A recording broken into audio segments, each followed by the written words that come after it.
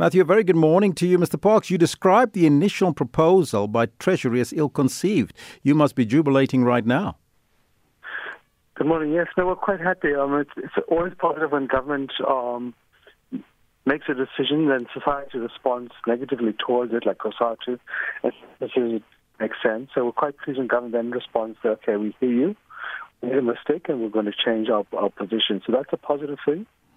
Because we recall when government first announced this thing quite bizarrely on a Friday afternoon, and society responded very harshly and correctly so, that by the Monday after government had backtracked and said, okay, they're here, society's not happy, they're going to publish for comments, society should comment, which Cosatu and other organizations have done so, and it's positive that government has then said, okay, perhaps it's not the best idea, and they've withdrawn it. So that's a good thing.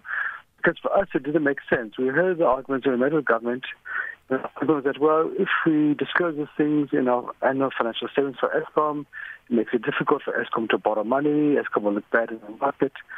And all that is true, but the reality is Eskom will look bad because people steal money at Eskom. Yes. So if you want to make it look attractive, people from stealing, that's the fundamental thing. Not disclosing it is not going to help. It's just a silly little gimmick. What were your concerns at first about the move by Treasury, and what would you say was the motive behind Eskom's request for Treasury for such an exemption?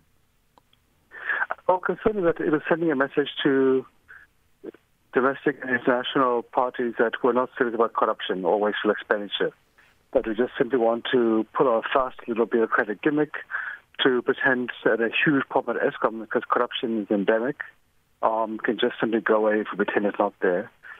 Treasury gave us, various explanations, and to be honest, they didn't really hold water.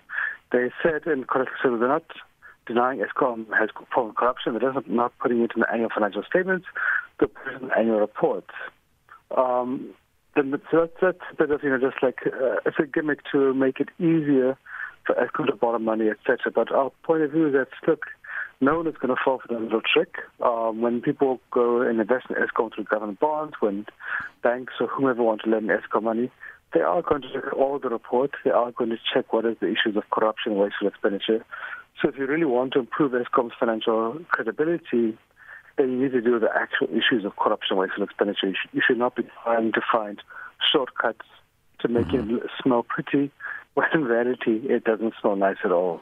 So what are some of the measures you think as Cosatu that needs to be put in place in order to achieve this? Because you indicated that government needs to intensify and strengthen its financial regulatory framework. Yeah. For us, it's about dealing with the hard issues. So Treasury has got to assist Eskom overhauling the supply chain processes, because Eskom is a leaking sieve of corruption and wasteful expenditure. We've all seen the revelations of the Zondo Commission. The former CEO director also pointed to a part of spotlight. There's a huge form of corruption, and it's endemic at Eskom, and we've all been raising it. You've got to deal with this. So Treasury needs to assist cleaning up the supply chain processes, like the director was starting to do, to tackle it. We also need to see the law enforcement agencies giving Eskom the support it needs, because Eskom can't arrest people. Eskom has gone the civil claims and recovered about 5 billion rand, money that are still referred for some private companies.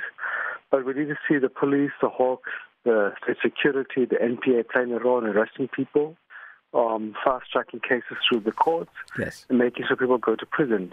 Because Eskom can't do that as a power utility, but the law enforcement have to do it. And that's what Eskom itself has been asking for support from law enforcement. So if you want to deal with the issues of corruption and expenditure, then you have to deal with the hard of cleaning up the procurement and arresting people.